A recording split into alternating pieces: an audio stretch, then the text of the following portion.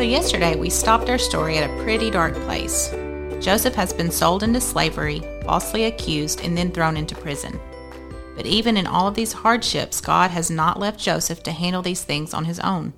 In prison, God has granted Joseph favor, and the warden has put Joseph in charge of other prisoners, and he trusts Joseph. While in prison, Joseph meets two men who worked in the palace with the Pharaoh, and they both have had strange dreams.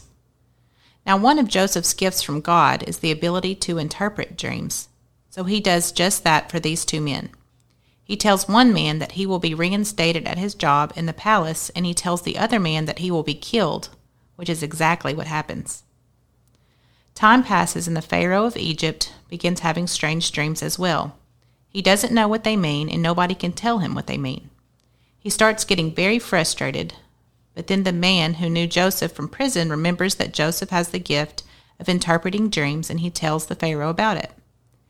Pharaoh calls for Joseph to come from prison and hear his dreams. Joseph is sure to tell the Pharaoh that his ability to interpret dreams comes from God and God alone. Joseph listens to the dreams and tells Pharaoh that the next 7 years will be very prosperous for Egypt, but those 7 years will then be followed by 7 years of severe famine. He lays out a plan to the Pharaoh to appoint someone to take crops from the prosperous years and store them so that the land of Egypt will have enough food for the years of famine.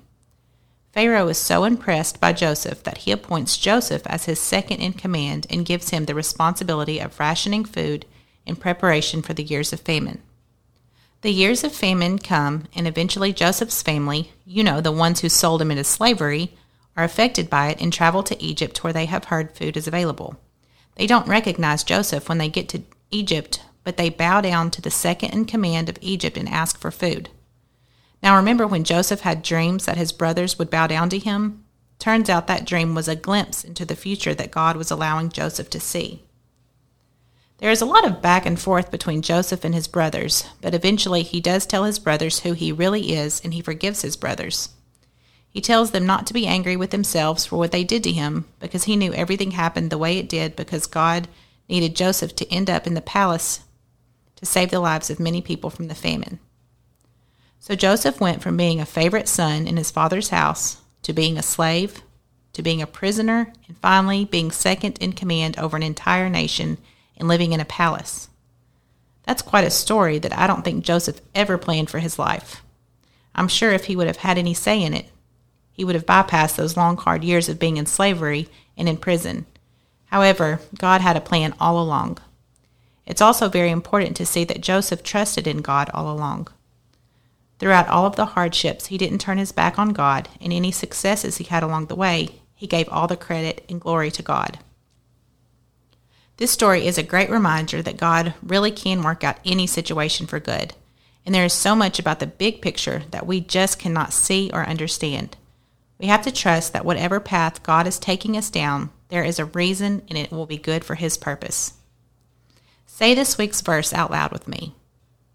And we know that in all things God works for the good of those who love Him, who have been called according to His purpose. Romans 8:28. Good job. I hope you are memorizing that so you can remind yourself of that truth when life throws you a curveball. Tomorrow we will talk about another man who thought he was following God's will for his life, but an unexpected encounter showed him the truth, and his life changed in a way he never saw coming.